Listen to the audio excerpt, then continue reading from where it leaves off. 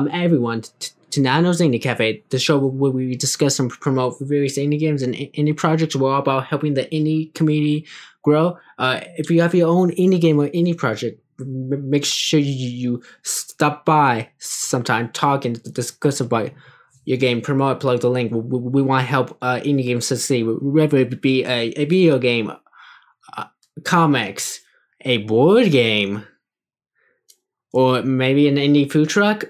I'm still waiting for that opportunity. Indie food truck, call me. That would be exciting. Yeah. So today, we do this at twitch.tv/ now here, Wednesday through Friday, typically at 2 p.m. MST Arizona time. And today I have my first board game guest of the podcast.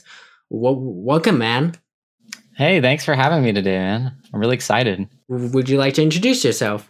Yeah, sure thing. So my name is Zach Kuntz, and I am one of the co-founders of Corrosive Games, a small publishing and design company. We do both in Arizona. We're actually launching our first game, Fate of Venterra. It's a war strategy game, kind of modeled after video games and board games alike. So it kind of puts the best of both worlds together. And we're going to be launching it this Saturday, the 29th. At a disclosed time to our email list people. So sign up for that and get to know when it first goes live. Well, you mean past Saturday? Sorry? For people who listen audio on YouTube, Saturday. Okay. For you people listening later, it was Saturday the 29th. Yeah, where were you people? Why didn't you show up? Yeah, come on. What? You missed the party. Yeah, the audio version goes up Wednesday, and then the YouTube version goes up a week later. So. Oh, okay, nice. Got a little system. So, when did you first get into board games? Because I know I've only really gotten into them recently, but did you grow up playing a lot of board games? So, I mean, I grew up like any other kid, playing Monopoly and Risk and really? Uno, Monopoly just the normal does not, stuff, right? Monopoly does not count. But how does Monopoly not count? Every family has played Monopoly. That is, whenever I talk to people and I say, hey, do you like board games? They're like, Monopoly? Yeah, but that's what bothers me. When people think board games, they think Monopoly and they don't take them seriously. You know what though? I think with the with Catan, when it got really popular, people started actually associating games more with that type of game too. While it does include, the same amount of luck concepts, the same amount of social concepts. Do you like Catan? I do enjoy Catan, not so much Tyson anymore. Doesn't. Really, I think after I started getting into more deeper, strategically value board games, I think Catan kind of was like, oh, I went back to it recently, and I was like, man, this is so random. His complaints is that's very dated. I guess. I don't know. I think that what makes it really better is the Cities and Knights expansion. That really, I think I can play that one for sure. I've never played Catan. Oh, you've never played it? I've only been playing board games for maybe a year or two. So, Well, and I live far. So if I want to play games with friends, Well, I'll have to bring it sometime. Okay, cool. We'll have to play it. And you can tell me what you think about it. Yeah, but so whenever I take a lift, the lift driver asks what I'm doing, and I'll typically say I'm playing board games, and they'll be like, "Oh, like Monopoly," and then I kind of have to explain it. It's a bit more than Monopoly. They just say like Monopoly, and you're like, sure, whatever. I don't know. I'm going to a Monopoly party. What can I say? A bunch of us can get together play Monopoly. Can I make a confession? Yeah. I've never played a full game of Monopoly. You've never played a full game of Monopoly? I'm not even sure if I play a partial game. Really? I've seen the board. I don't even know how to play Monopoly. Man, Like I've seen people play it, but you jumped straight into the deep end then in board games, didn't you? wait, I play Scrabble. I think I saw you buy like Heroes of Land, Air, and Sea. That game is so complicated, and I still haven't so played many it. Pieces. I mean, but then the next, I played it. Then the next, and it took us like 4 hours to finish. The next little like adventure in board game day, I'm gonna ask like Steven if he wants to like play it because I think he knows how to play it. So okay, yeah. And those like board game days, they go long. It goes from like noon to 2 a.m. It's like my favorite like board game night event. So I mean, full day event at that point, right? Yeah, pretty much. It's the time I can like really like play board games. But do you find you have that problem finding people to play board games? Like board games isn't as an accessible as a hobby as say like video games, at least in my opinion. Yeah, I think the more I've gotten into the board game community, definitely the more conventions I've gone to, the more groups I'm a part of, the easier it is to find people. Because the board gaming groups are so supportive of each other. Like somebody's like, hey, we're going to do a game night. And everybody's immediate is like, oh, okay, let's do it. Or I don't know if I can make it. And, if people are going to come, they generally come.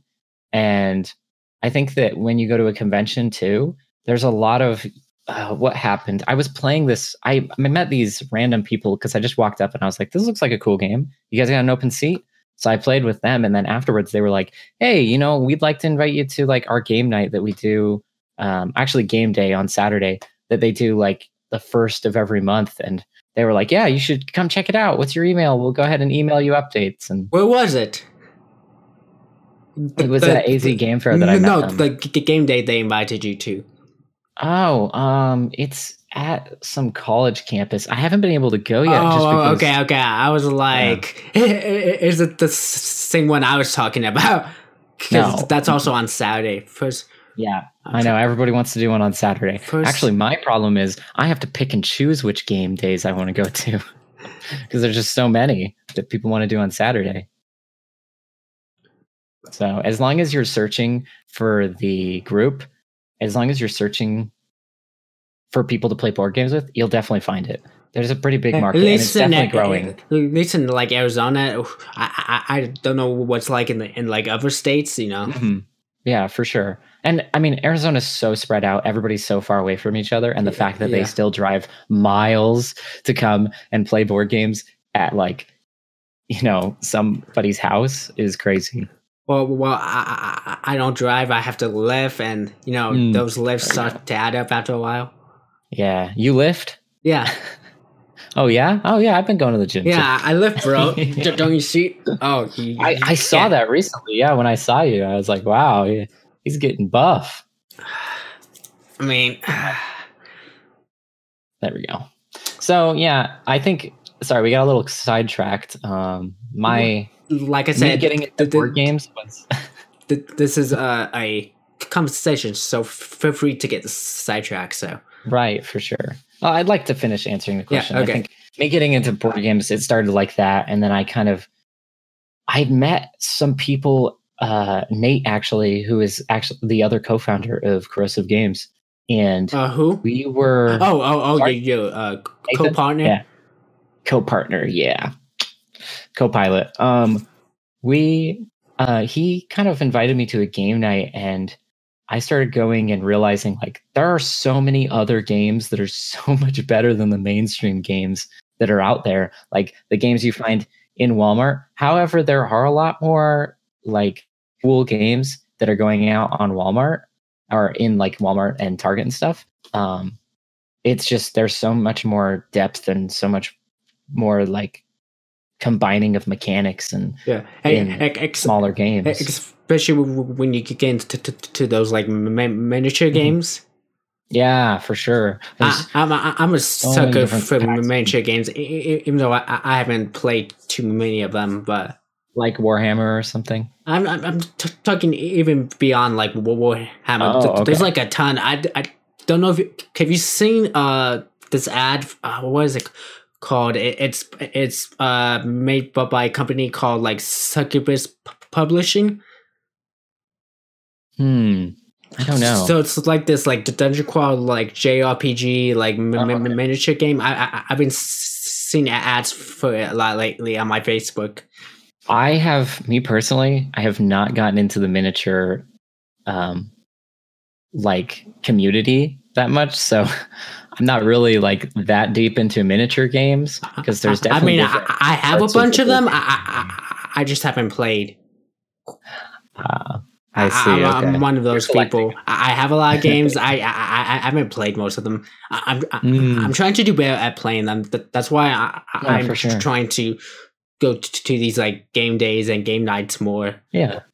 That was one of the things about our games. With our game was we could do miniatures, but it would just take up so much space, and we didn't want it to be a game that was just pretty to look at. We wanted it to be a game that was really fun to play. And like, I think that miniature games can sometimes people will buy them just because they look like they like the miniatures and they want to use them for something else, and they totally don't play the game, or they just take all the miniatures out and they're like, well, I can use these for anything. I don't even need to look at the game. And so that was one of our things. Like, we want people to enjoy the game. Like, it is a game that we spent a lot of time developing, and we made sure that it is really balanced and it has way different gameplay than other people have done before. I mean, even though it's easy to pick up, if you play it a lot, you're going to win. Sorry about that other game we played where I demolished you. I lost twice, man. I know. It's because you played me. You would think after the first time he would like take pity on me and let me win, man. You gotta make the player feel good. They'll be more likely to back your game, man. I don't know. As we've been developing, the first time we played it with people, I went easy and I was like, oh, I gotta make sure to sit in the back and let them win. Oh no, you took my people. Wow, how could I have stopped that? Oh no. And then as it's been going, I'm just like, I don't care. I'm getting really good at the game finally, because it's taken me a little bit of time, because there's just so many different there's different types of mechanics that you need to get used to. But like, I've finally gotten good at the game, and I'm like, I'm gonna be good at the game. I'm done letting people walk all over me. People still end up having fun, even though they're like, you totally demolished me. But it's just, I don't know. It becomes boring letting other people win. Yeah. So do you think as a designer, is it like better to let your playtesters win or lose? Like, for when you're out playtesting it? I think that when you're out like promoting the game at convention and people are playtesting it and trying it out.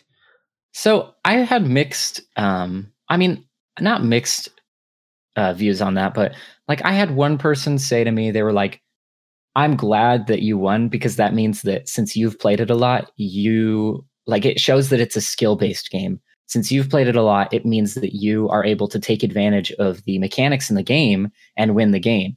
He said if he would have won, he would have been like, how is that possible? Is it randomness? Like, I would have assumed that I was going to lose because I haven't played the game before, and this is one of the designers. And so, okay, that was kind of... I can see that point, but I can also see, because you also want your game to appeal to the general audience too. For sure, yeah. People who don't play board games, so if they like lose because they probably don't understand how games work or how development works, that they might just get pissed off and leave and not like check out your game. With people that don't play games a lot, we normally just let them play. We don't play with them. We're like, you guys figure it out. You guys are all first-time players. You figure it out.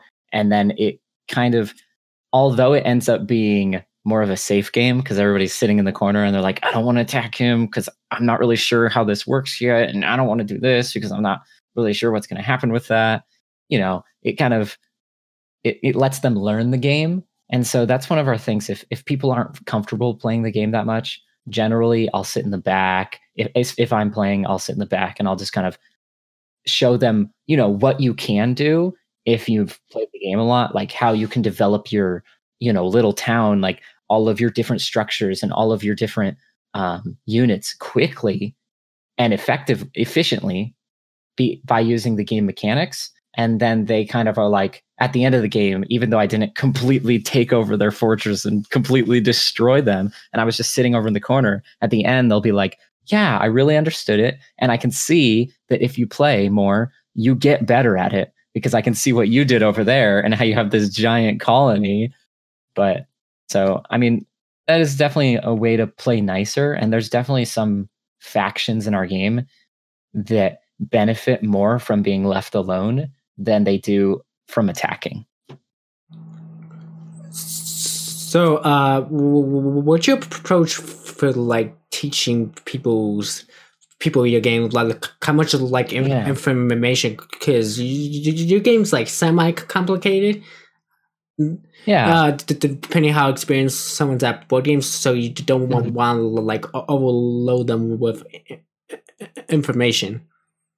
So generally, when we're explaining the game at conventions, mainly because that's the place where you'll be teaching new people that have no idea who you are, and they're like, I don't know, some crazy guy asked me if I wanted to play this game, and it looks cool, so I guess I'll sit down and play it. Generally, we start from, okay, here is the general idea of the game. You are going for victory points. It will go 10 rounds. Everything that is a diamond is a victory point. So if you have those, you have more victory points. And that's generally pretty easy for people to understand. From there, we go, what is each round going to be? What is it going to look like? And since all of our rounds, you're able to do the same things each round, it doesn't change round by round by round, although your strategy can change. Generally, we'll be like, okay, this is what happens in one round. We'll go through all of our different actions you can do. And then we'll be like, all of these extra pieces will come up later when things happen. So you don't have to worry about them right now. You just go ahead and take your first turn. And then everything on the card says exactly what you do. So we just kind of let them get used to the game a little bit before we start telling them a little bit more about these other things that happen later. So when I'm like playing a game for the first time and the person's like teaching it to me, I'm like half paying attention.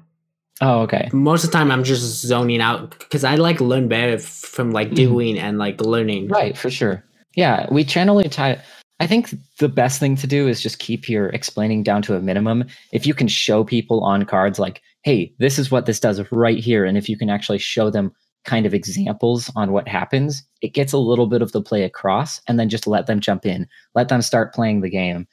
It's not like a rule book where you read through the whole entire thing and then you're like, okay, I understand the game. I'm ready to play. It's more of, hey, let's figure out the game as you're playing it, because that's the most exciting for people, especially at conventions when you have people that are like, I got something else to run to, so I'm not really sure if I can stick around.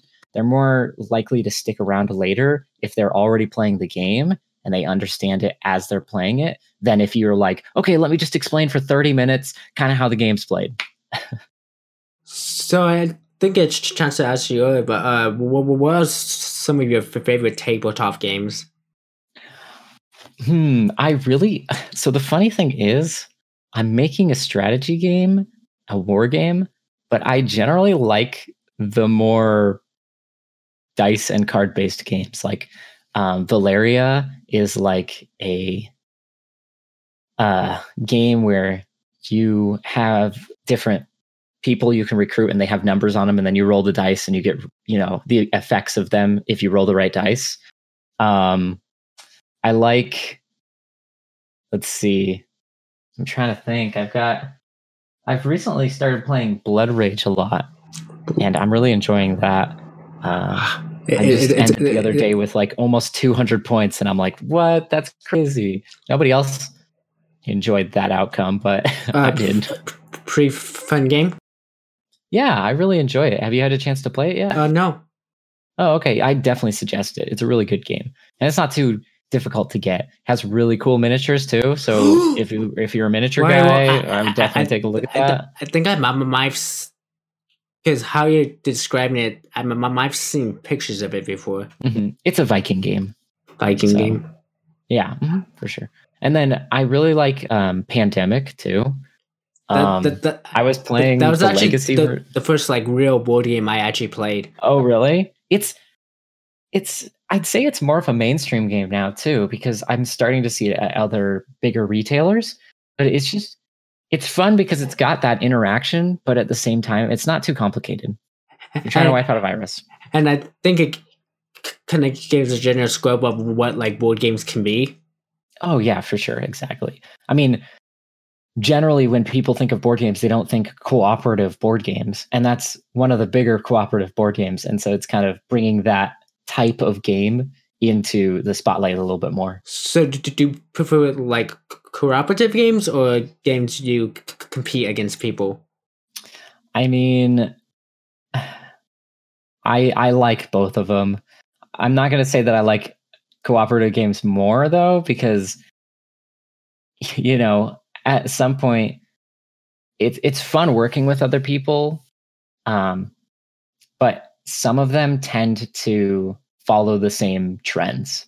Like when you're playing a cooperative game, you're like, oh, this is exactly like this other cooperative game, just because there's mechanics in them that make it work so that every player has a say, and that generally just gets put into the game like every cooperative game.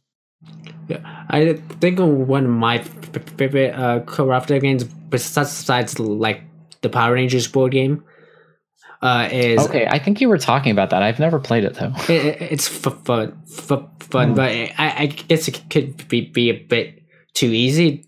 Though I haven't played on the more like difficult mode, so that's like super difficult but like fun is the XCOM board game.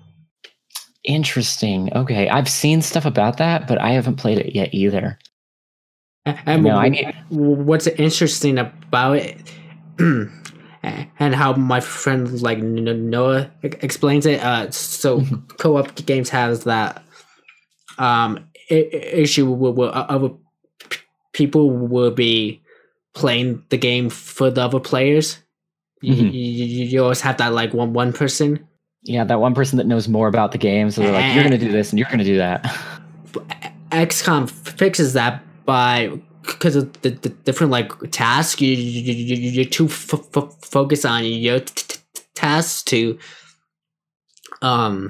move on to have the double play. Because if I remember correctly, I think each like task has like a time limit and stuff. So okay, interesting. You know, I did play this one game. It was this bomb game where you have like 10 minutes, I think, to disarm as many bombs as you could in order to pass or something. And the way it worked was everybody has an individual little card in front of them where they have to disarm that card, and it goes around in a circle. So you roll your dice, you put as much as you want on there, and then you pass it to the next person. They roll their dice, and you keep going around. So it's cooperative because you're all working against the clock, so people can help you by looking at it. But at the same time, you have your own thing in front of you that you're trying to accomplish, and you can do it however you want. So I think that was pretty fun, actually. And it had a time limit to it, so it made it so that people weren't like sitting there like, oh, but if I make this decision, then this and this, and if I do this, then this and this. It was more of just like, do the thing. People were just figuring out what they wanted to do in the moment. So do you like games that have time limits? How do you feel? That game, yes. I can't say overall that I can't say that I love games that have time limits, because I don't play that many. There's not very many that actually have time limits. So this kind of brings up an interesting topic. There's certain types or certain specific games that have like mechanics that like turn you off.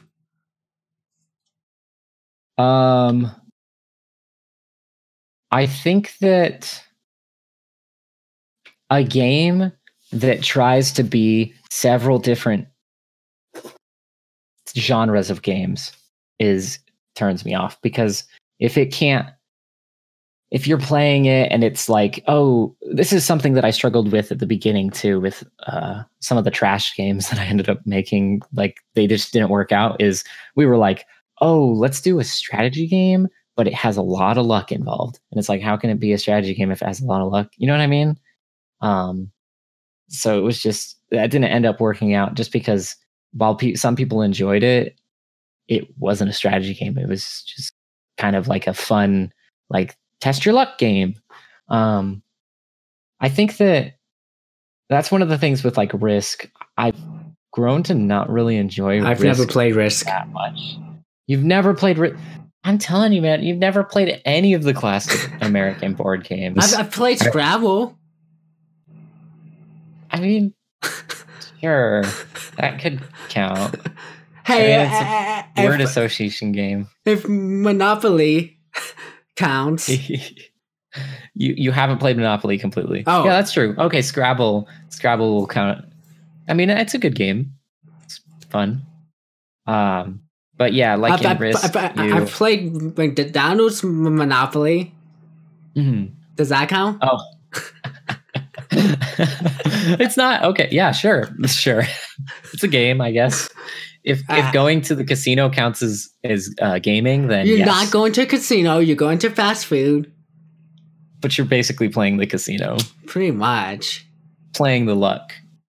So, yeah, I don't know. I think that's one of the things that as I've gotten into more deeper content of board games is like games like Risk, you're kind of like, it's going to end up the same way every single time. Somebody's going to have a giant army at the end and they're just going to wipe everybody out. And it's like, yeah, okay. That's fun, but like I want to be able to like plan what I want to do, plan my outcome instead of kind of being like, oh, he randomly got some cards. Now he's got a giant army. Now he's going to take over the whole entire board. I guess we lose.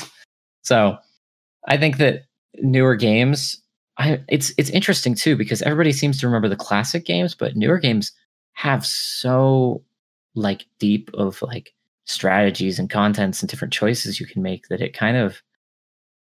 they kind of work. I mean, it's like anything. It's just been growing and growing and growing upon. It started with the base idea, which is good, but it's just been getting better and better and better. And I think some people don't realize they still make new board games. You know, a lot of people associate like board games with kids and think it's just a bunch of like kid games. Mm-hmm. You know, I think if video games can be for everybody, I think board games can be for everybody. Yeah, but I think it's a lot difficult to get people to play board games than video games because you have to like sit down at a table and like board games is more of an. I don't know if it's really more of an investment. It feels like more of an investment, but video games you're playing for longer. I guess you know what though, board games just have a longer lifespan of play because you're not playing them as often. Video games, you can play for a week, finish the whole entire thing, and you're done, right? But board gaming is more of a community event. It's more of getting people together, having fun together, and this game, you can keep playing it because you're not going to be able to play it for like 10,000 hours, you know, in a month. You're going to play it over the series of a couple of years. And so it just has more value in it. And also the pieces, you're getting actual pieces that are like physical things, not just a virtual thing. I mean, you pay $60 for a video game, you're getting a virtual world, sure, but there's an end to it. It has a story. It has multiplayer that's going to go offline at some point, right? You get a board game, you're getting actual physical pieces in your hand, something that actually has like value in its weight, and you're getting something that you can play forever. It's not like servers are going to go down for it. You can just keep playing it. Yeah, I guess the point I'm making, if you ask like a general audience, let's say we have a video game and a board game, they're both like 4 hours, okay? And they've never played any of those. If you ask them which one they'd rather try, I feel like they'd rather try the video game versus the board game. Yeah, but I mean, why is that? They take the same amount of time. Yeah, but video games are flashy. They happen instantly. It's boom, boom, boom, boom, boom, and it's like, oh gosh, everything's just happening.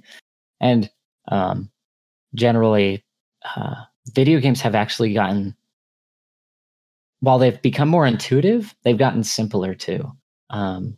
You think back to video games like World of Warcraft, where the inventory management and you had to know things about the game in order to be, it wouldn't walk you through it. You had to figure out these things. It was a trek. It was a journey to figure out how to play this game. Right now, everything's like super user friendly. Everything's like, oh, you do this and you do this and you do this, and we'll walk you through it. We'll give you waypoints. We'll tell you exactly where you need to go instead of wandering around. So they've gotten simpler while getting more intuitive. It's just kind of a trade-off that's happened. So to kind of go back to what we were talking about, like mechanics, a game that has a mechanic that turns me off is Magic Maze. Magic Maze. So what is the mechanic? Okay, you can't talk. Oh, so you're talking about like party mechanics? No. Games like that. So there's a game board, so you have to escape the like dungeon or whatever, and stuff. So you have to like work together, but you can't talk. And each person has an ability that can move someone a certain direction and stuff. So you can't.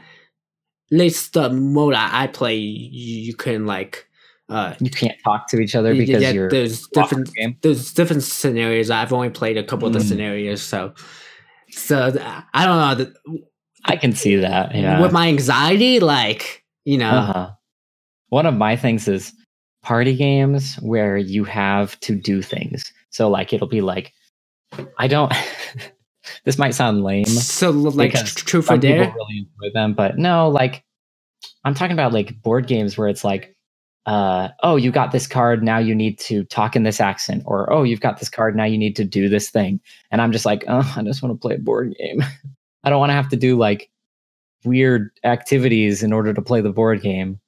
So, I mean, it might make me sound lame, might make me sound like I'm just a party pooper, but I just don't enjoy those that much. So, when did you know you wanted to make games? Well, so after I was going to this gaming group or gaming night for, a month or so, I was starting to see some of the mechanics and how they were being used, and kind of like, I could make my own game. That sounds easy, right? Not as easy as I thought it was. Games are easy. Games are easy. You just click the make game button, and it just spits out a game. Yeah. Well, I come from a creative family. We definitely like to invent, like we like to make things. My mom is writing a book, or That's she's written cool. a book and she's writing a new one. And my sister is a graphic design artist. So I was writing songs in high school, which is around the time when I started thinking of doing board games. And I was like, well, I like doing creative things. I could make a board game. That sounds like a lot of fun. So I started creating this idea on like, I was cutting out pieces of paper or printing them, super, super basic looking art and stuff. And I had some people play it and they were like, yeah, okay, it's cool. You made a game. Like they were more excited that I made a game rather than what the game was, because it wasn't that great. And then I was like, Nate, you got to see this game that I came up with. And this is when I was actually putting on like cardboard, which was my premium quality version of the game. I was like, I'm gluing pieces of paper to cardboard. Oh yeah, we're moving premium up the world. Cardboard. Premium cardboard. From like cartons. You must have got imported overseas, man. It was the finest French cardboard I could get. And so I played it with him, or I showed it to him, and he was like, we could make a game out of this, clean it up a little bit because it's a little rough, but we could actually make a game out of this. And that's when I was like, are we actually going to make a game? And he's like, yeah, let's do it. So we like really got into it. We were like, we're going to do this. We're going to do this. We started coming up with different mechanics. We started showing it to people at the game night, and finally we ended up like printing test copies that cost us like so much money, and we printed way too many that we didn't even need, and it ended up just being a waste of money. But we printed like prototype copies, and we got them in the mail, and then we'd be like, oh, we need to change this, so we need to print another one. And so I'd say don't print too early if you're a new board game developer. Print when you know that the game is done, and then you print your final like demo copies to show to people. Don't waste that ink. Yeah, exactly, for sure. Yeah, the ink is precious. Save the ink. Yeah, but I find it's always helpful to have like that creative partner that can help like bounce ideas and like push you and like encourage you. Oh yeah, for sure. It was so because much imagine better if like Nate never like said anything, you probably would have not made the game, right? Yeah, I mean, I probably would have been working on stuff just because I enjoy making things. I just enjoy making things. I don't enjoy finishing things, but I enjoy making things. And so I'm kind of the opposite. I enjoy seeing the finished project. I don't like all the steps required to get to the finished project. I see. Yeah. Well, I don't necessarily like all the steps. I like creating things. So I already have so many other games that I want to make at this moment, but I need to contain myself. I'm working on this one game. I need to make sure this one game is perfect before it goes out. And so it's been a struggle. I want to make more games. I want to make new games. I don't want to finish it. That's kind of my problem right now. I'm working on so many projects at the same time. They're all technically one project, but I'm like trying to do the Twitch, the YouTube, the podcast. I might be making a blog / website soon. So, which may actually come out tonight. So. Oh, cool. Okay, nice. Like it's gonna be a very basic, just so like when I go to cons, I can like interview like devs and post like an article on somewhere. So yeah, for sure. Nothing too flashy. Maybe in the next couple of months, but I don't have enough time to make it flashy at the moment. So. Yeah, for sure. Yeah, so that's kind of. With the development, then we made that game, and then we were like, I think we're done. And then we were getting ready to post it. We were getting ready to do all of our Kickstarter stuff, and we took it to a game night, and we played with some people that were like more our crowd that we were looking for. They were like, I want a strategy game, and we were like, perfect, yes. So they played it, and they were like, I don't like it, and we were like, what? Because everybody before then was like, yeah, it's good. But they were just like, it sucks. And we're like, what? Tell us more? Because we just wanted to make it a really good game. And they started explaining a lot of stuff to us. And we were just like, oh man, you know what? Like, you're right. I mean, there's a time to listen to people's criticism and there's a time not to. And we really wanted to make it a game that people were like, when can I buy it? Like, when is this going up? I need to know. And it wasn't there. But we had tricked ourselves into thinking it was because it was our baby. It was, the thing we were like, it's so precious. It's our first game. So we didn't want anything to be wrong with it. But when people are like, it sucks, we were like, what? That's impossible. We've checked every angle. So after that, we scrapped most of the mechanics in the game and stripped it down. Yeah, we stripped it down to what we wanted it to be, a strategy game. We wanted it to be a strategy game where you had several different options. Before, all you had was only one option, attack. You had no other options. And we wanted to make it something where you could choose different outlets to go. You can quest, you can get money, you can go and attack people, you can just hold on to your territory and wait it out till the end of the game. And we kind of opened up all these different avenues that we didn't even think. We were like, we need to stick to what it is, a strategy game.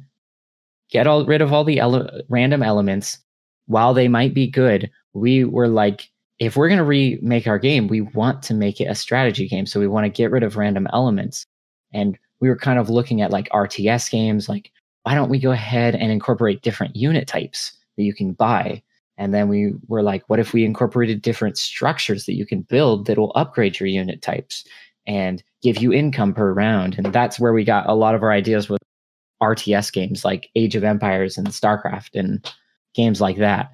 And we played the first version, the very, very, very rough, with some of our friends. And afterwards they were like, this is so much better. And we're like, what? This is the roughest version of the game. And they were like, this is great. You should keep going with this idea. So that's what we decided to do. That was kind of our turn. That was kind of the point with the decision we made to go with this new version of the game, was when everybody was like, this is better. It was like, okay, I guess we got to do this. So then we started just refining it and just trying to make it the best we could. And finally we got to a point where we were playing it and we were at the end of it saying, there's no changes we need to make. And we'd ask people, we were like, please tell us anything you hated about the game. You absolutely hated about the game. We want to know if you hate it. We want to know if you don't like this. We want to know if this is unbalanced. We want to know every problem you have with the game. And we were getting a lot of people that were just like, it's good. Like, it's done. It's great. Like, when are you going to put it up? Because it's finished. It seems like it's a finished game. I enjoy it. And there's no changes I would make. And so, I mean, other than the people that lost being like, they were broken. But, you're going to get that sometimes. It's tricky getting feedback from, I guess, like, follow base or even like friends or family, because sometimes they want to be nice. Or it's not just that they may not be knowledgeable enough or know enough to maybe point out what's like wrong. So a lot of times you just get, this is good, until eventually that one random person pops in and says this is terrible. Yeah, exactly. And I mean, if they play, we had some people that would play it and they'd come into it and they'd be like, I don't like strategy war games, but I'll play it anyways. And we're like, you don't have to play it. Like, if you don't like this type of game, you're not going to like the game. Like, if you did, I'd be really surprised, because it's not your type of game. That's like people that are like in video games and they're like, well, I don't really like first person shooters. I hate them, but I'll give it a go. And then they play it and they're like, yeah, I don't think it's good. And you're like, well, duh, you don't like them. Well, and you're not the crowd. Cases like that, sometimes the friends like force them to. Yeah, for sure. I had a lot of people that didn't enjoy board games and they played my board game and then they'd be like, cool. And I'm just like, well, you don't like board games in the first place. So, of course, you're not going to be like, wow, this is amazing, because you don't really like board games. So I'm not really, those are the people that I generally am just like, okay, there's no real feedback there. It's just not for you. That's fine. And everything doesn't have to be for everyone. That's the reason why there's so many different options out there. So to talk about video games, why did you decide to make a board game and first instead of a video game? And do you have a plan to make a video game? I have ideas for video games, but I'm not a programmer and I don't have the resources to do that. I don't have the connections yet to do that. I have so many board game connections right now that I never thought that I'd be able to get. And so it definitely seems more of a possibility to make a video game, but I think for board games, it's more manageable for me to do, because I can take a first hand at like doing the art. I can take a first hand at making everything. And actually, since it's a physical thing, I can have a hand in it. It's easier for newer people that like aren't necessarily like programmers or people that want to commit to that. It's easier for them to do just because it's a physical thing. So, you have a video game, you're like, hey, download my video game. You have a board game, you're like, hey, I'll just bring over my board game and we'll play it. It's just so much more easy to reach out to people and kind of get that going. And especially at conventions, having a video game at a convention, sure, you can get people to download it, but having a board game at a convention, you actually are there with them while they're doing it. Yeah, board games have that like physical people interaction, and I feel like I like online gaming. I think it's cool, but with it we've lost that like in person communication. Yeah, and my whole entire goal was like I want to combine. I really like video games, and I started getting into board games. So I was like, why not just make a board game that feels like a video game? And so my next thing is, why not make a video game that feels like a board game? Not a board game per se, but like something like Civilization or something. That kind of, I mean, there is a board game for that, and I haven't played it, but playing Civilization, you feel like you're playing a board game. I mean, if you like Civ, you'll like board games. Do you plan to go to conventions outside of Arizona? I really want to. The thing is just cost. Working a. I'm not in a career sense, like not in a career job yet, so I'm not making enough to be able to go outside of the state as much as I want to, or take time off of work to go and do that. So I generally have just tried to do as many things in Arizona as I can because it's more feasible. I did get contacted by PAX South to come to their convention with my board game and get a booth. But I looked at their pricing and I was just like, sorry, it's just not feasible right now. So next year, I really want to go. They asked you to exhibit, but they still wanted your money. Yeah. Yeah, they were like, hey, your game looks great. Why don't you go ahead and exhibit here? And I was like, okay, give us money. Give us money, yeah. I mean, they're still a business. It's not like they're going to be like, hey, come and exhibit for free. So, I mean, it makes sense. But yeah, there's a lot of conventions that I'm following right now that I really want to go to. Some that are like in Germany. What's on your list? I have CSW Expo, Gen Con, PAX. Which PAX? PAX Unplugged. I'll go to all of them if I want. PAX Unplugged might. PAX Unplugged. Yeah, I think you were telling me. That's the tabletop one, but but the other PAXs has this unique advantage since the other PAXs are video game focus. There's a specific area for tabletop, and there's not as many tabletop advantage, so not as much like competition and stuff. You could stick out more. So for sure, and we've actually had a lot of video gamers that don't play board games that much say like, "Oh, I really like this would be the game that would get them into board games," just because it has that Civ feel, it has that RTS feel, the over the top of the top view strategy type of game. And so they're like, oh, I've played video games like this. Like, it's not too hard to understand what you do. And it kind of opens up their possibilities like, oh, board games are actually pretty close to video games. It's just, you're not downloading anything. You have the components. Yeah, I could, some conventions that are on my list. So I'm going to be going to GDC next month. So if anyone sees me at GDC, come say hi. But next year, I would like to go to DreamHacks. One of them, I would like to go. Not sure if you've heard of that one. I have not, no. It's more of a gaming one.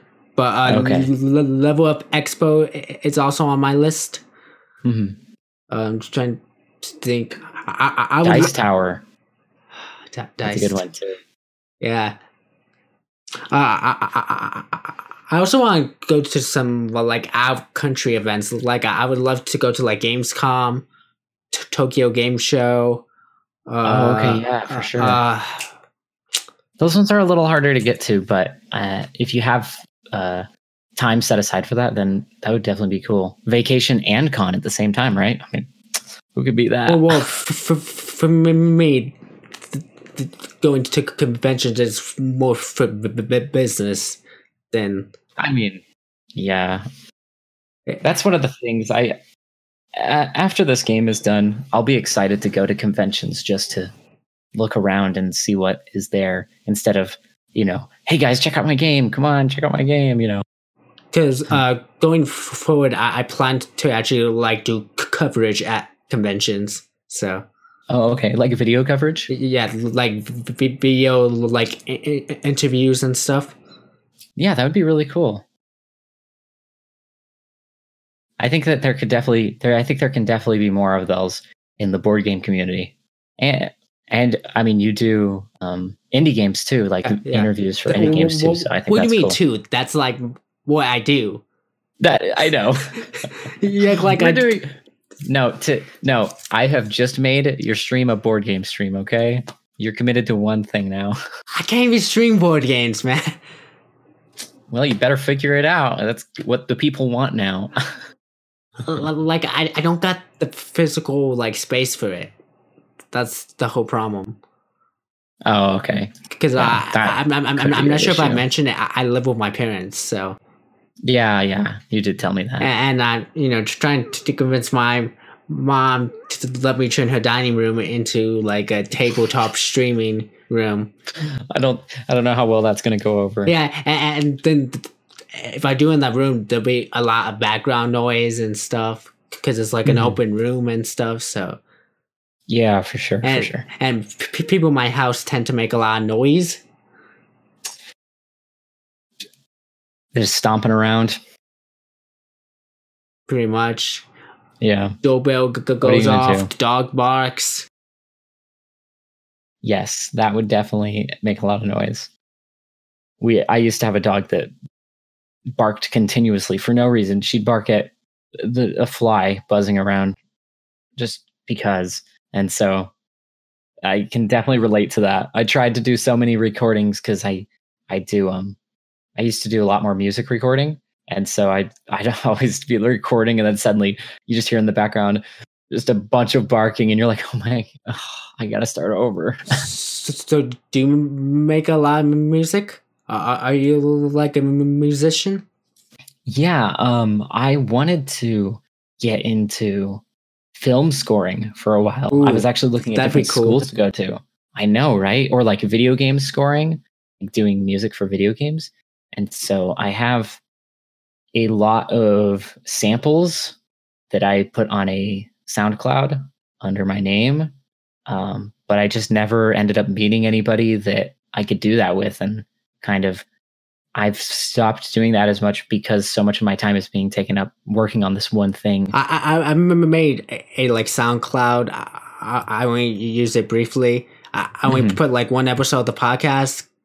I stopped because SoundCloud only gives you a limited amount of space, and I don't want to pay the subscription premium for more space because there's no guarantee that I would get exposure from SoundCloud. So if it's not it gave me exposure, there's no point of having it. Yeah, for paying the that makes sense. Monthly fee. So I used it mostly just for putting my music up and then being like, hey guys, look at my music. Well, your music's shorter. I do a 2-hour podcast. That's true. That takes up most space. That's true. On SoundCloud, I think I've normally seen 3-4 minute podcasts. That's not a podcast. It is if you talk really quick. Hey there, what's going on? My name is, Goodbye. See you next time. I think I was seeing 1 minute reviews or 2 minute reviews of things. Okay, those are reviews, not podcasts. Yeah, that's true. It's a little easier to do a review. Yeah. So actually, I have a few questions for you. Okay. What did you think? Since I'm on here for the board game, I'm going to keep going back to that just because. But what did you think about the board game? Honest opinion of it.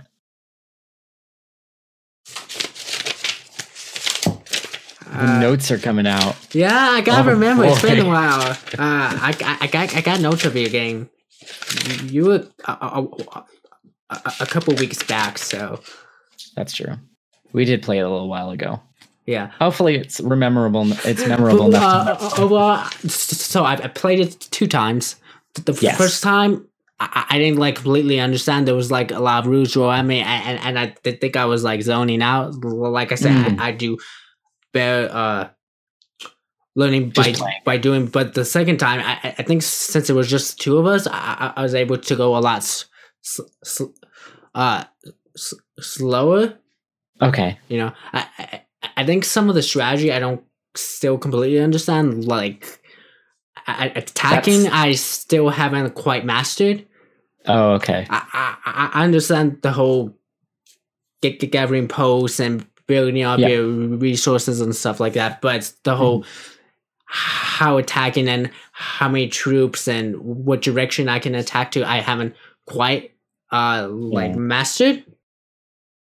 But that's normal. I mean, it is a game that you get better at over time. So I got a question now. How many different like strategies have you? How many different strategies have you seen? Like, have you seen?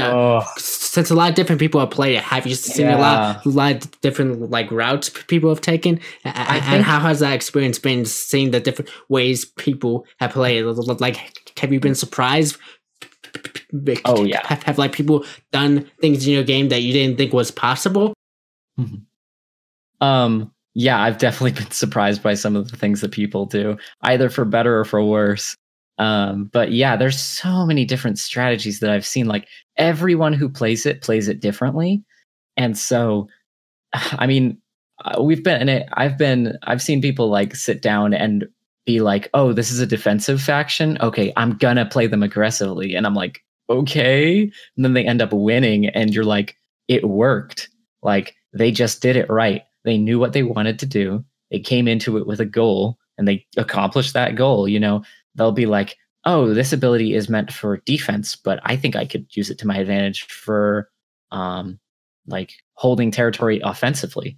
And so it's just interesting to see the different strategies that people come up with, just because there's so many different routes you can take. I mean, the factions themselves have upgrades that you can get, and they're set. These are the different upgrades you can get, but it doesn't mean you have to use them how we intended them to be used. I mean, they can be used any way. You don't have to get one of them first or one of them second. You can get them in any order. And just kind of just depends on what you want to do as the player. And so it's been really interesting to see different strategies. I can say, let me see if I can pick something out completely, like something that I had seen that was a little weird. I'm trying to think. I've seen, I think the weirdest one was when the white faction, the Order, it was a 2-player game, so it worked a little bit better in their favor, but I was playing against this guy and he completely demolished me. And that is interesting in itself because he just had a game plan going in, and I was like, I'm going to win. I know what I'm doing. But he just knew what he wanted to do, and he grasped onto the concept really quickly. And so he was playing the Order, and they're generally sit in the corner, gain wealth. You have a lot of defense. So if people come up to your borders, you can pay for your defense. And you basically just pay your way through the game. You pay to do things. You pay, just because you're making so much money. What he decided to do was he was like, I'm going to create a front line. And since I have defenses, I'll just build all my nice stuff in the back. I'll build a few buildings in the back because I don't want to spend time building too much. And I want to focus on pushing my opponent back. So he built some shrines in the back, got extra income from them. And then he got his defense and convert ability. His defense he could just pay for. So there was no reason for me to attack him because he had so much money.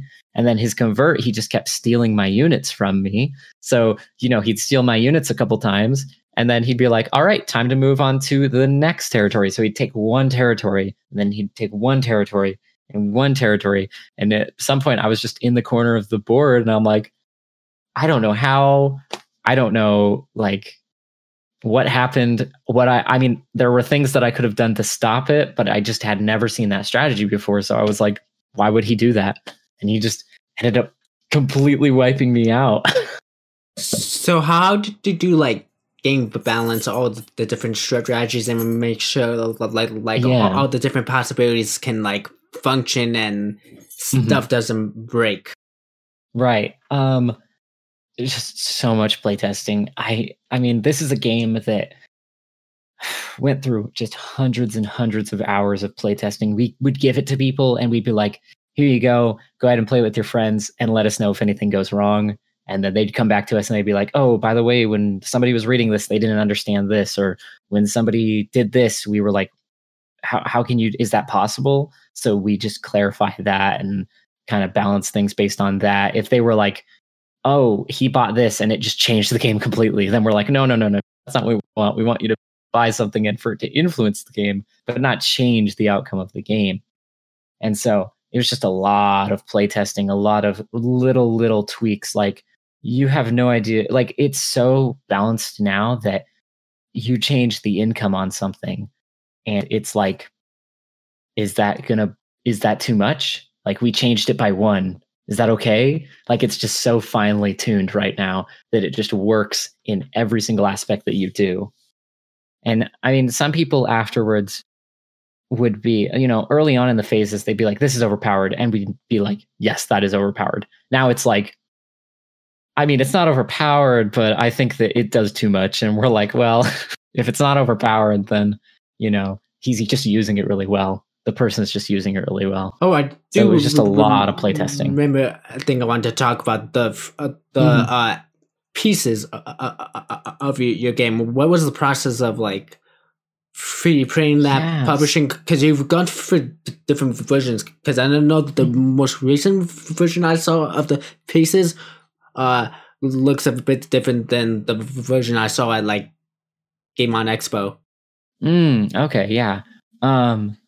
Well, Nate has been really cool about that. He got a 3D printer actually when we started doing pieces, like custom pieces, and it was like perfect timing.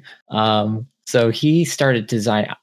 He actually has been heading up the design on the different meeples that we're having, the different fortresses, the different structures, just everything. He's designed all the pieces in a 3D render, and then we just printed them on his 3D printer, which made it really easy rather than going out and finding somebody to cut wood and paint wood for us, which would have been a different expense that we didn't have the option to use. So doing 3D printing made it a lot easier. Cool. So to kind of talk about game marketing, because I think that's important. How important do you think like game marketing is for your game, for any like game? It's so important. Not marketing, not like ads, what you might think marketing, but like community building. You need to build a community around your game. You need to get that FaceTime with people, and it just seems it's hard. It's hard to get out there and like force yourself to actually meet people and tell them about your game and get them to join a list to just get updates, because especially if you're just starting off, nobody knows who you are. And especially if you don't live in an area that has a lot of like accessibility.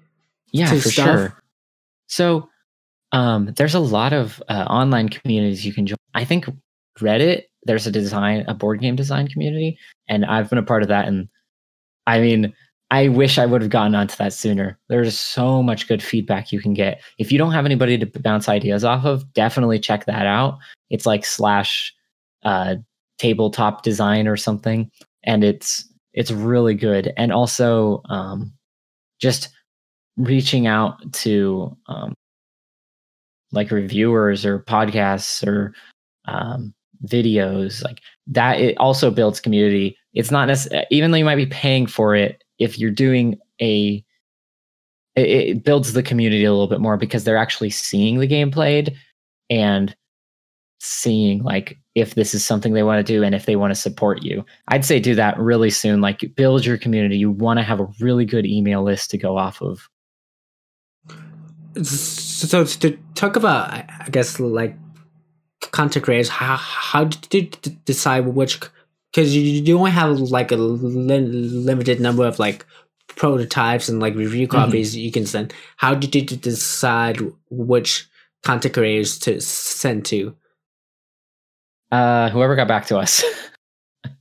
So for board games, when you say to somebody, hey, I have a new war strategy game, they're like, I only play Euro games. And you're like, okay, sorry to bother you. And they're like, I'm not interested.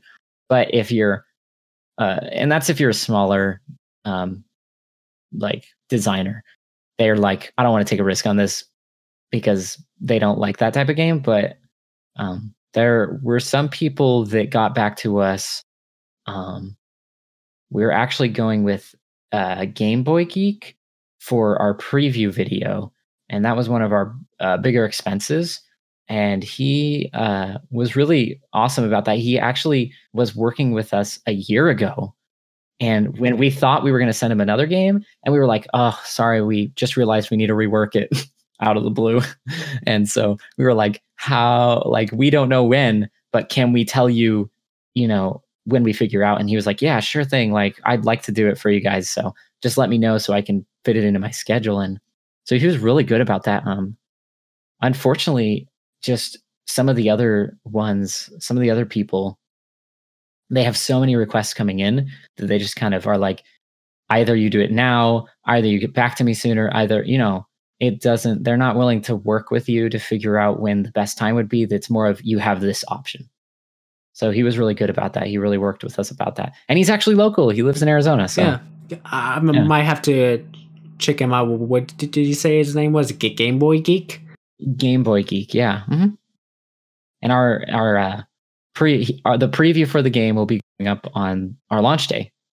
So who's covering your game that you can talk about? We've mostly just done local people. We don't have. This is something that I regret now. I wish we would have had more people outside of just the local community reviewing the game and taking a look at it. Yeah, I don't. It may have been easier if we went to conventions out of state. I don't know any like board game content creators. Like personally, I know of some, but I don't. Yeah. So like the ones I really like, and it'd be cool if they cover your game, is like shut up or sit up and down. Shut up and sit down. Yeah, them. We tried to get to them. They didn't really, our type of game, they didn't really seem interested in. So that was one of the things. If you're going to be a first time developer, make a fun party game that nobody really has to think about and that has Eurogame aspects, because people will jump all over that. They'll be like, I want to play that. I don't think it's these content creators like fault that they get like a lot of requests. So they do have to pick and choose. And also a lot of them are doing this for a living. And, it can be tough monetizing in YouTube. Yeah. And stuff. YouTube's always changing. It's algorithm. It's hard to like keep up, man. Yeah, for sure. So we got some people that were, kind of kind of cold, like hot and cold. And we wanted to do Dice Tower, but unfortunately they never got back to us after a certain amount of time. Did you like? I don't know how like ethical or how, but did you? Because isn't like the Dice,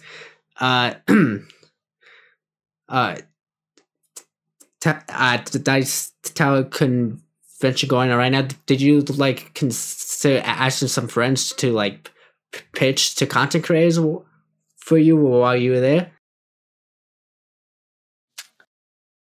No, I'm not going to that, but it might be a good idea to ask people to bring it with them. That's why I was saying, like people that you knew that were like going. I know like conventions have like policy, but they could like have it with them and then like meet up with the content creator somewhere or something like that. Yeah, maybe. I don't know. I mean, that would be really cool. I'd be down for that. it might be a little bit too late because our Kickstarter is already going to be going up soon. But for future ones, I'm definitely going to try to go and meet them in person and actually like pitch my game to them in person and build a connection. Because I feel like you might have a better chance if you're in there in like person, because there's more of a pressure in person. For sure, I agree. So, well, it's all a learning process all the time. Yeah, I think like with like board games in particular, it's a lot harder to get content creators to cover it because it's physical. Like with video games, those sites like Indie Boost and Keymailer, where like content creators can request game keys from developers, but I don't know how possible it'd be for the developer to be a board game equivalent unless that website's willing to pay for the cost of the review copies, so that designers don't have to worry about paying that cost, you know? I think that the way to do that would be in person, when you just bring a camera with you and you're ready to play a game and review it at a convention. I think that'd be the way to do it. It would be a little different, and I haven't actually seen that before, but I think that would be an interesting kind of way to handle, just getting quick reviews out there like that and just reviewing many different games at a convention after you've just played them. I think that'd be an interesting option, but it is a little tougher for board games because you actually have to mail it to them, and then they have to read the rules. And video games, it walks you through it right at the beginning. It's like, okay, here's the tutorial mission, and this is kind of what you're going to be doing. And it's a little easier to film than it is to set up a whole entire board game and film all the components and talk about it, because instead of just watching the game, you have to be engaging. But people who cover board games already have a setup, so for sure. Obviously you're gonna go for people who've already covered board games, right? Another type of people you could reach out bloggers and people who have websites, people who write about board games instead of making videos. Yeah, that is true. That's another thing. I wish I would have reached out to those people more too, because there are a lot that I did not know about until recently. You say it's too late, but really it's not too late. It's not going to hurt, because it's not like your Kickstarter is only one day. It's going. How long is the campaign period? 35 days. So if you reach out and they're able to cover within that 35 days, that could help. That could. Yeah. It doesn't hurt. Yeah, definitely. The first couple of days of a Kickstarter really make or break it. That's what I've heard. So I'm trying to line up everything at the beginning of the Kickstarter so that I can not worry too much about it at the end. So from what I've seen in Kickstarters, a lot of backing happens at the beginning and at the end. Yeah, it's that right. Middle part. So if you could find a way to make that middle section stronger. Maybe, yeah. I'll definitely. I'm always looking around for different options. I'm always trying to reach out to people to cover the game. I wish I knew some tabletop people. I don't have as when it comes to content creation, I don't have any tabletop content create. The only connection I have is Blanket Tournament, and they've already covered your game, so they have. Yeah, we were on their stream one day. Yeah, so that was fun. Well, not you, but I wasn't. Nate. Yeah, the other Nate was. I couldn't make it. I was at somebody's wedding, so wedding. Come on, right? I know, right? Could have got married any other day. So, Are you using Facebook ads? Do you think they help? Actually, I was doing that right when you started calling me. I was starting to set up some Facebook ads. So. No, it's fine. I'm just doing it. Wait, you doing your Facebook ads this late? Yeah, so that's an interesting thing about board games is you don't want to build. You want to build a community beforehand, but you don't want to build your ad hype until later, like right before your Kickstarter. Because if people are clicking on the ad and they're like, "Oh, it's not up for another 2 weeks," they might forget about your game. So you want to. That's why you send them to the newsletter. Because I have to talk to one designer about this, so I haven't talked to a whole lot, but I talked to the people involved in making Moonrakers, and they did say that the ads did help a lot. Yeah, for sure. And I remember like seeing the ads like months and months before the Kickstarter launch, and like having it like direct to the newsletter and have people sign up and making sure like the newsletter gets sent during the Kickstarter launch. I think like really helps. That's just my opinion. Like I'm no developer or designer. Yeah, for sure. Yeah, no, I've seen some different approaches to it, either doing it really far in advance or just boom, bombarding right away, right before the Kickstarter. We decided to go with the latter because there's just been a lot of stuff. We would have done ads sooner, but there was a lot of stuff that came up that just prohibited us from doing it. But so we're going with the second route. We're going with the bombarding all of the ads at once and getting a bunch of people in a short amount of like spending more to get just a large quantity at one time and keep that hype going. So we've been doing a lot of I've been doing, since I run most of our ads and most of our social media, I've just been putting the word out there everywhere as much as I can, putting it as often as I can, since it's so close, and then just hopefully it'll be, you'll just see it everywhere. So you mentioned before you have a partner, Nate. How did you guys meet? How has that like relationship evolved? So we actually met at our local church, and we both went there. So I mean, we just connected that way. That was when I found out he had a board gaming group, and that was when I ended up going to his board gaming group. It was pretty soon, like it was pretty quick, because he was just like, "Hey, I have a game group." My brother actually was going to it before me, and so I was like, "Okay, cool. I'll come check it out." So that's pretty much how we met. It was pretty quick. And how does your working dynamic functions? Because it can be kind of difficult and risky working with friends.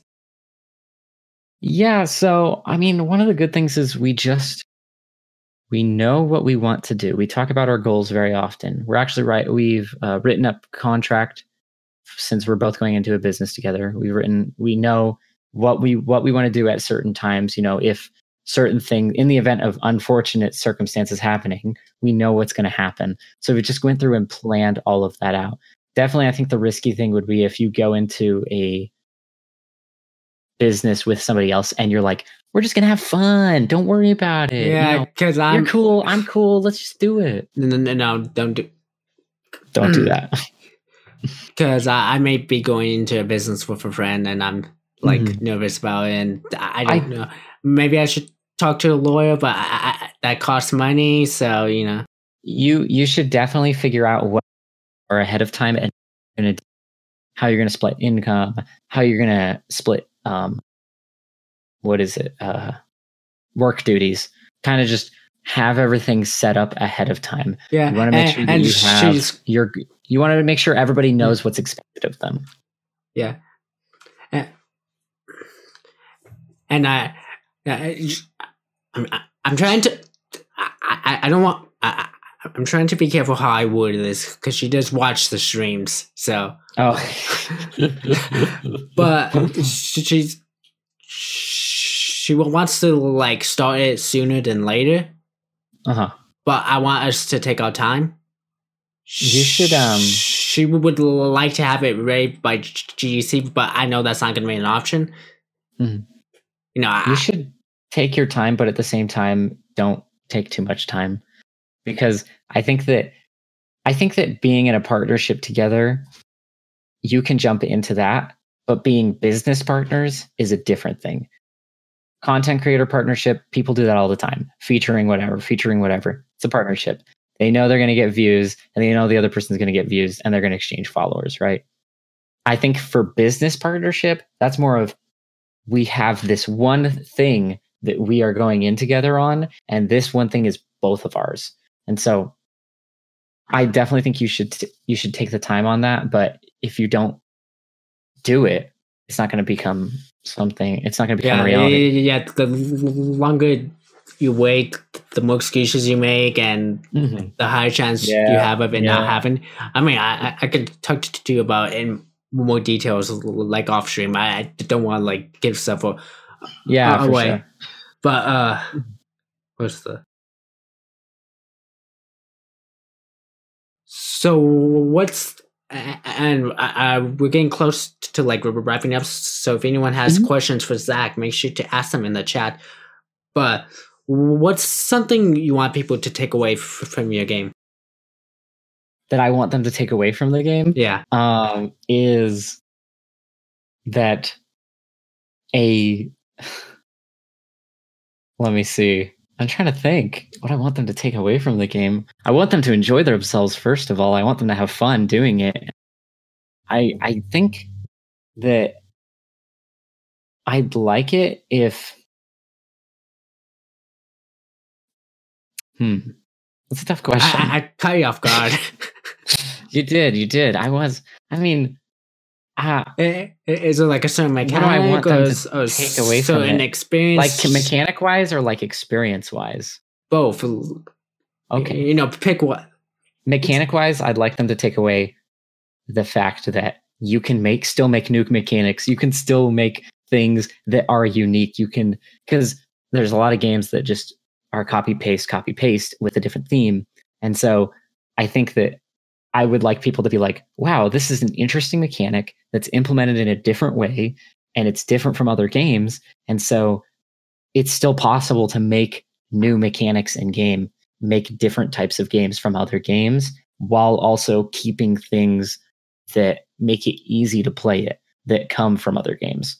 And then also experience-wise, I'd like people just to have fun. I mean, board games are all about community. Board games are all about meeting up with somebody else and kind of spending that time together and flipping tables. Exactly.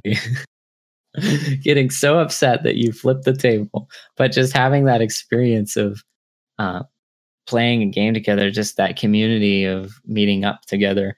And so I think that I just would like people to enjoy themselves, but also after they play to be able to be like, there is other things that I can do with this game. Like, there are other things that I can do in this game, or I could play it better, or I could play it this way, or I could do it this way. It's honestly, the reason why we left it so open-ended on strategy-wise is because we want people to just be able to make it their own game. I would love it if after the game launches, if it gets successfully funded, hopefully it gets successfully funded, if people come to me and they're like, hey, this is this new strategy that I'm trying, and you got any, suggestions on it? And I'm just like, what are you doing? Why would you do that? How does that make sense? And so I would love that. I would love it if people came up with their own ideas of how to play different things, and their own ideas of, how they can make the game work for them. I think that'd be really cool. So one question I forgot to kind of touch on. How did you calculate the funding and Kickstarter costs? There's a lot that goes into it. You mean you basically just start from the beginning. So how much is it going to cost for getting it from the manufacturer? How much is it going to cost for the manufacturer to set up plastic molds? Because those have setup costs. How much is it going to cost for it to get to you? How much is it going to cost for it to get from the freighting company to your fulfillment company that's going to send it out to backers? How much is it going to cost for backers to get the copy? And then how much do you want to sell it for afterwards? Because if you sell it for less after the Kickstarter, people are going to be really upset about that because they backed your project and now you're like charging other people less even though they didn't back it. So you price it lower during the Kickstarter and you price it higher for MSRP. So we really, we're not going to be making that much. I think all we did was calculate all of that. And off the top, we're barely going to be making anything per game because we want to keep that price down for backers. And we want to just get the game out there. For me, it's more of just people being able to play it. It's really cool getting an idea out there that you've made and having people just have it. I think that's cool. And so we calculated all of that. We calculated how much Kickstarter takes, how much the Stripe is the thing that Kickstarter goes through, and they're the people that charge the cards and they take a percentage off the top too. Took that all into account. And we did the numbers and we were like, okay, how much do we need to price the game for with all of this stuff taken into account? And we ended up pricing the game at a reasonable amount. Since we're not going to be really making anything off the top, I think we're coming out pretty even. We priced it at $60 for, wait, this isn't official. This is official, but I haven't told anybody about this yet. So you're getting insider information. Information. I hope you guys Everybody's getting insider information right now. We're pricing the regular game for $60. And we're pricing the premium edition at $70. And the premium edition will have extra content in it, like new cards, new buildings, and screen printing on all 113 meeples in the game. And so, nice. Yes, so it's $10 more, but you get a lot more. You're not going to get anywhere else after the Kickstarter. And so we $60 for the base game, $70 for the premium. And if you come sooner, if you are one of the first 100 to back the game, you'll actually get it at a $5 discount for the premium edition. So it'll be $65. So it's competitive pricing comparatively to other war games that have a lot of pieces in them. And this does have, I mean, you've played it. It has a lot of pieces in it. So, I mean, you don't have giant miniatures, but you know, we do not have giant miniatures. No, it's okay. And one of the things is there were two things that went into that price, and then also I was reading this thing that was like, there's so many plastic miniatures that are being made in games that it's like nobody's doing wood anymore, and wood is just so much better for the environment. And I know you can be like, whatever. Who cares about? But it is better for the environment, and on top of that, it's lighter. So, yeah. I still want my fancy miniature games. I know. I'll play. They are really cool. I'll play. They are really cool. Yeah, that was one of our things. Was the meeples. Actually, making meeples is actually better for our game because we can do different shapes with them, and doing different figurines. Yeah, I do think look the same. The way your pieces are, that does work for your game. You know, because you can tell the difference between them, which is a really big thing in the. So for our final question. Oh, the final question. I'm ready. Bring it on. What aspiring advice do you have for game designers? Go for it. Just do it. Just do it. into it. Yeah, just do it. Do it. Make your dreams come true. Right. I think that one of the major things is people who have an idea, have a game idea that they want to do, and they just don't pursue it as much as they can. Now, you need to know when you get into it, it's a lot of work. There's a lot of logistics that go into it. If you're designing a game and then you're selling it to a publisher, it might be a little bit easier because you get to do the fun designing work. But if you're designing and publishing, there's so much work that goes into it, so much time. My problem is scaling. Like my ideas can be ambitious, and knowing like when or how to scale down. Like that is another thing. Every time I think I come up with a simple idea, the idea evolves in my head more, and yeah.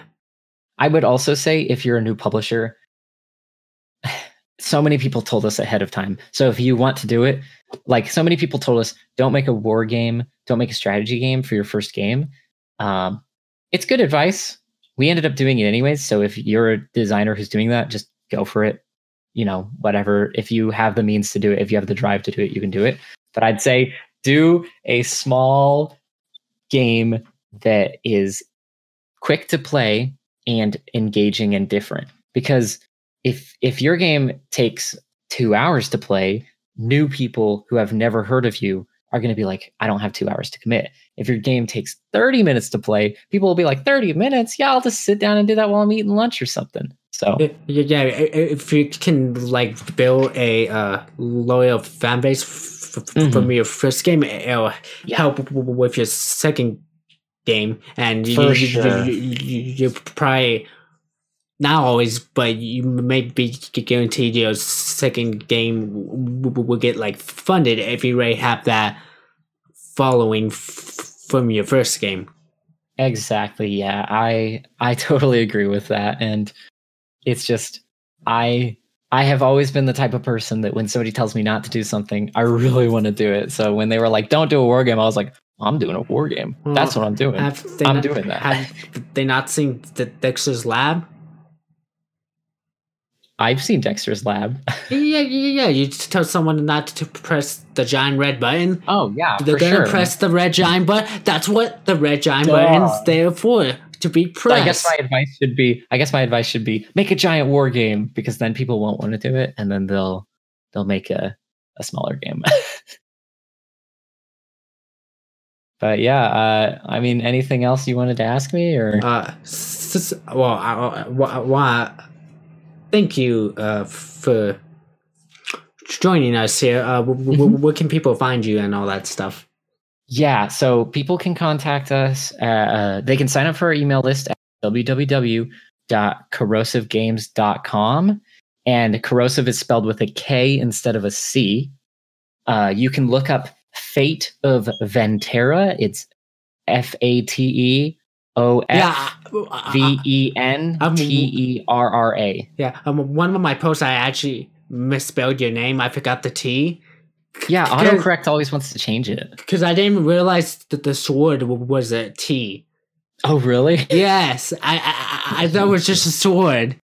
Oh, yeah, we were trying to be artistic and added a part of the title. Well, because of your artistic, I misspelled your name in my tweet like weeks ago, so thank you for that. Darn being artistic, I know. And I felt embarrassed. I hope Zach doesn't get mad I misspelled his name. I don't care. It's all right. I mean, people can just, if you look up Fate of Venterra on in a Google search, we're the first people that pop up. Our game on Board Game Geek is the first one that comes up, so well, I mean, check it out. Who's going to be searching for Venterra? Venterra is a if you look up Venterra, you're going to real estate company in another country, I think. Wait, Canada? Is like Venterra like a popular word or something? It is, because it means to come to the land or conquer the land or build on the land, I think. Those are all like different kind of what it could mean. It's just a combination of Greek, Latin words. It's a combination of Latin words. So, but our game means Fate of Venterra basically means the fate of the land you're going to conquer. So you are deciding the fate of the land you're going to conquer. And we just could not pass up on the opportunity to make our game translation that exactly. Because that just sounds, I mean, that literally sums up the game. You are deciding the fate of the land that you will conquer. That is the game. Yeah, and in my case, my total death. Yeah, no, you're fine. My total death. One day I'll beat you. One day I'm coming back. I'm looking forward to that. Hey, if you get the game, you should get some practicing partners and meet up, and we'll meet up on the basketball court and settle it. Yeah, I'll play with Tyson or something. So Thank you again for joining. Mm-hmm. And yeah, for sure. Thank you for having me. I've really enjoyed it, and I hope that you got a lot of useful information and the other people got enjoyed watching. Yeah. And this has been Nando's Indie Cafe, where we promote and interview different indies and try and give indies more exposure. We do this Wednesday for Friday at 2 p.m. Arizona time at twitch.tv/Zanhill. Feel free to pop by and talk about your own game, promote it and stuff. We want to help like indies do better and get more promotion. And I'll see you guys in the next episode.